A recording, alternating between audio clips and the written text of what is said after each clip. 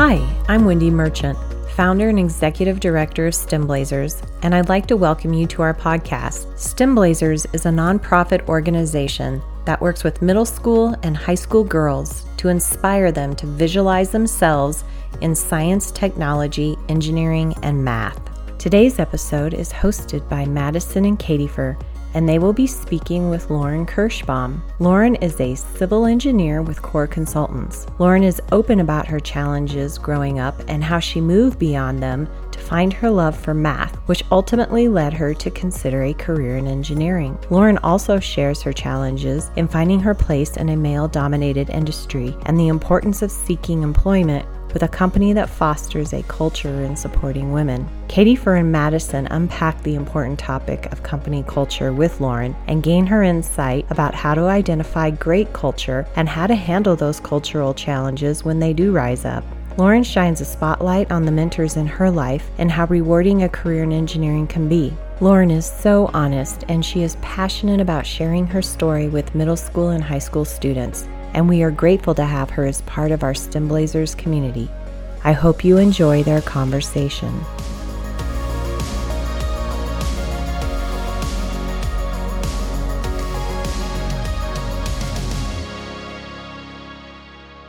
Hi everyone, I'm Madison and I'm a STEM Blazers alum. STEM Blazers has given me countless opportunities and limitless encouragement to develop my confidence and professional relationships. Now I volunteer with STEM Blazers as I pursue my college degree. Hello, I am Katyfer. I was in the South Metro chapter for the school year 2019 to 2020. I am now volunteering for STEM Blazers as I take a gap year. Hi Lauren, how are you? I'm good. How are you? I'm good. Okay, let's get it started. For the first question, how would you describe your upbringing and your relationship with school? What kind of challenges did you face in school?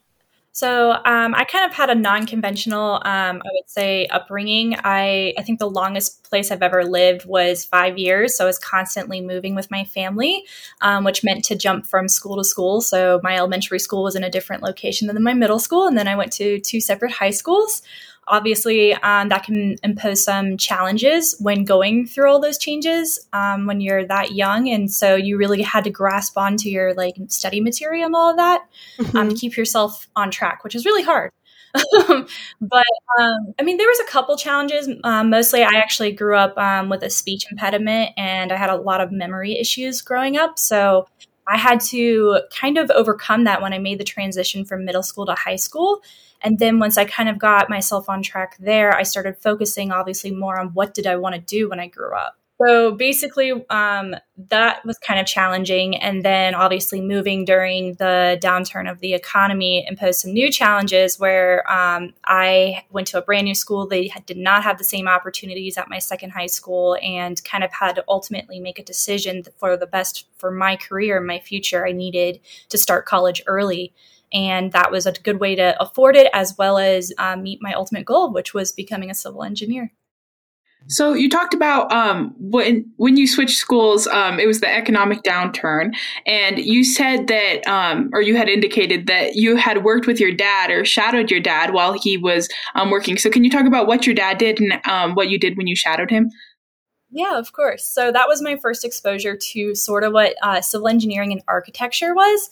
My dad has always been an entrepreneur, and he thought one day, hey, I'm going to buy up some property and I'm going to develop it, and I'm going to put some single family homes on there. And he knew early on that I liked doing a lot of layouts. He had like a whole thing of pennies, like I would say 200 pennies, and I'd lay them out on the floor and just for fun lay out sites. Like I would imagine there'd be homes, and I don't know, I just kind of found that fun. So he helped me kind of lay out the lots and where the houses were going to be and where the driveways were going to be and the roads. And so I got to kind of see that all on paper for the first time. And I loved going to visit that site with him and walk it as the construction progressed. And then, I got to kind of help design the front entrance to the neighborhood. So that's kind of how I got my first foot in the door. That's super cool. Yeah. And then how old were you? I think I was 15. I was 15 years old. Oh, wow. So that's a really good, first experience, really young, being exposed to that. Yeah, definitely. So at what point did you realize that civil engineering was a career path you wanted to take?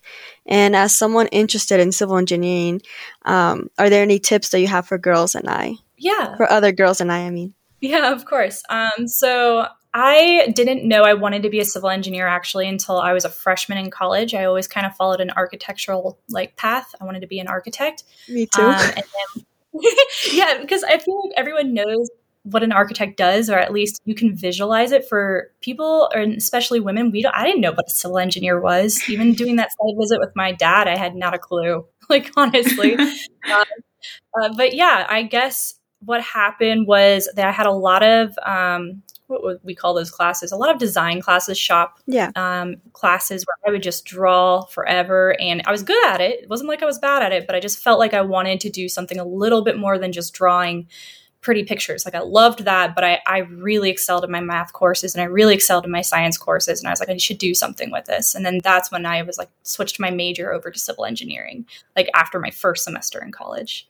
And then I guess if I had any recommendations to kind of figure out for any civil engineers or future civil engineers, I would definitely internship for sure, because civil engineering is extremely vast. There are so many disciplines within civil engineering that it can seem overwhelming.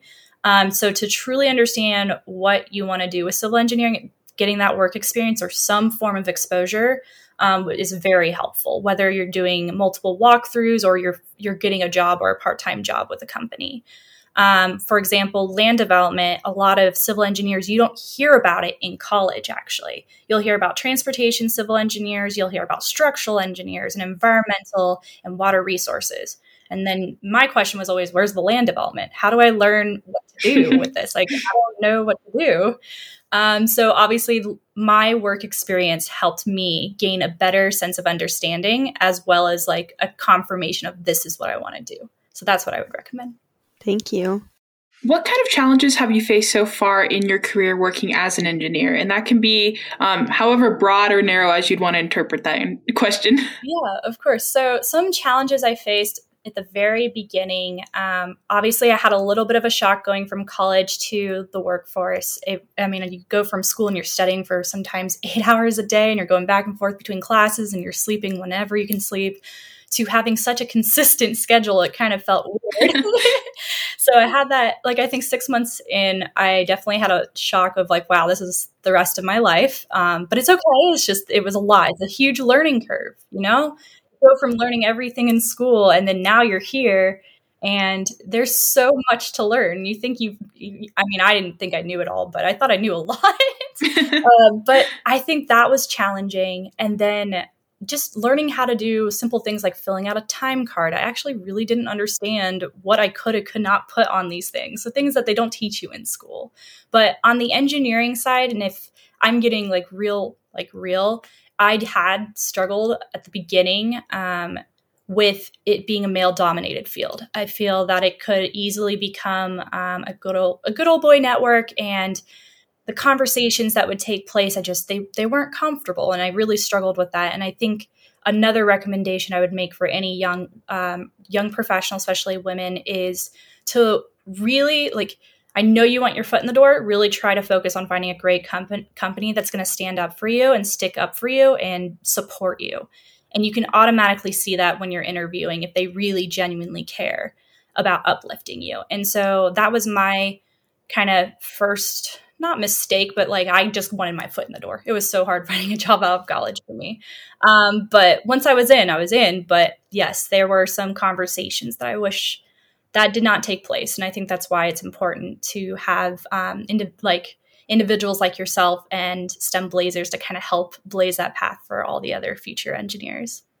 Going off of what you said about the work environment, I recently read an article talking about why there's so few women in STEM fields.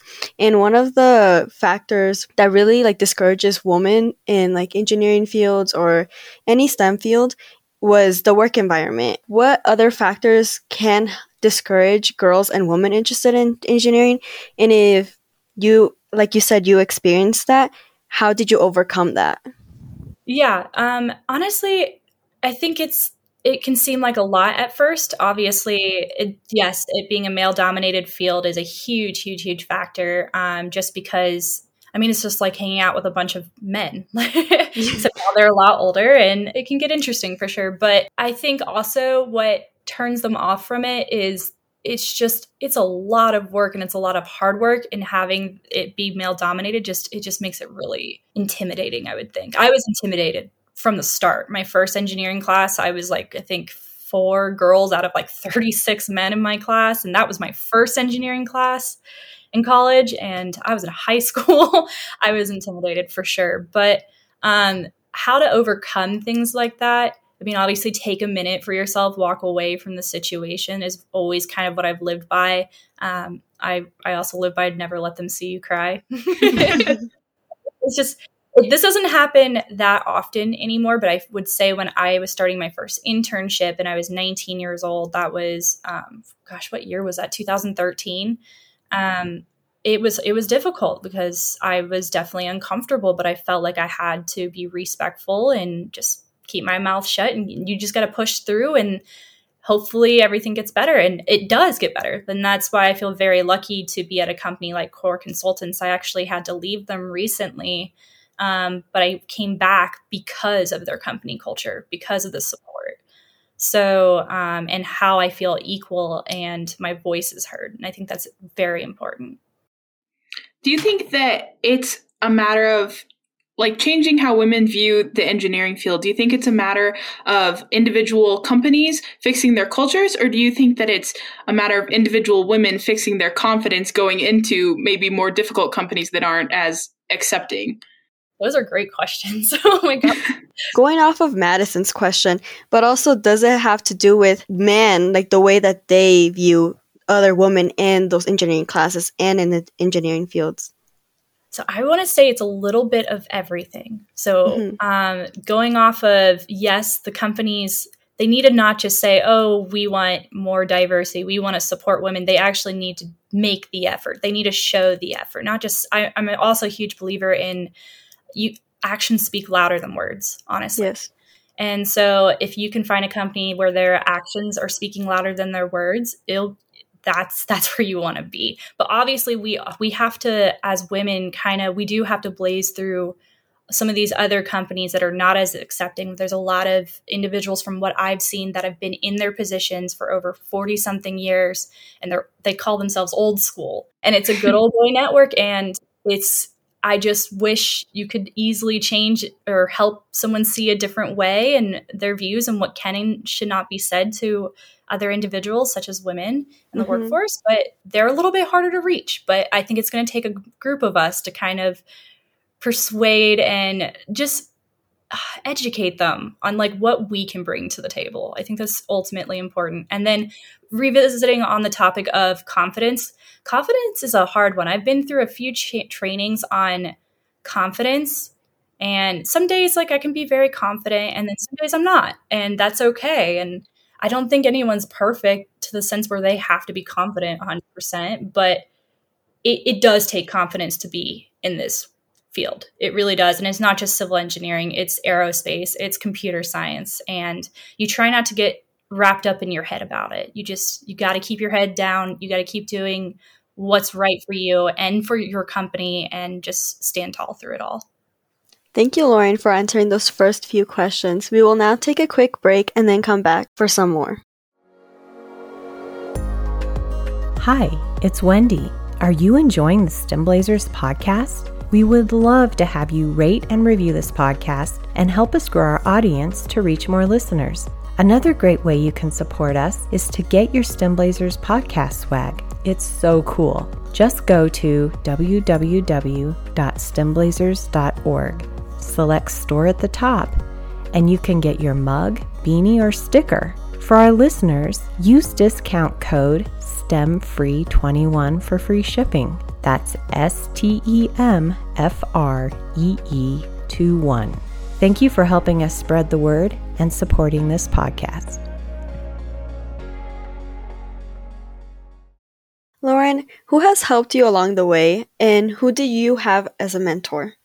Okay, so who has helped me along the way? I feel like there's more than one person. Since I did go to a lot of different schools, it really was my friends that uplifted me. And then some of my professors, actually. A lot of my teachers in high school, my Algebra 2 teacher an Algebra 1 teacher in high school was truly who got me on the path of engineering and started heading me that direction. He just inspired me so much.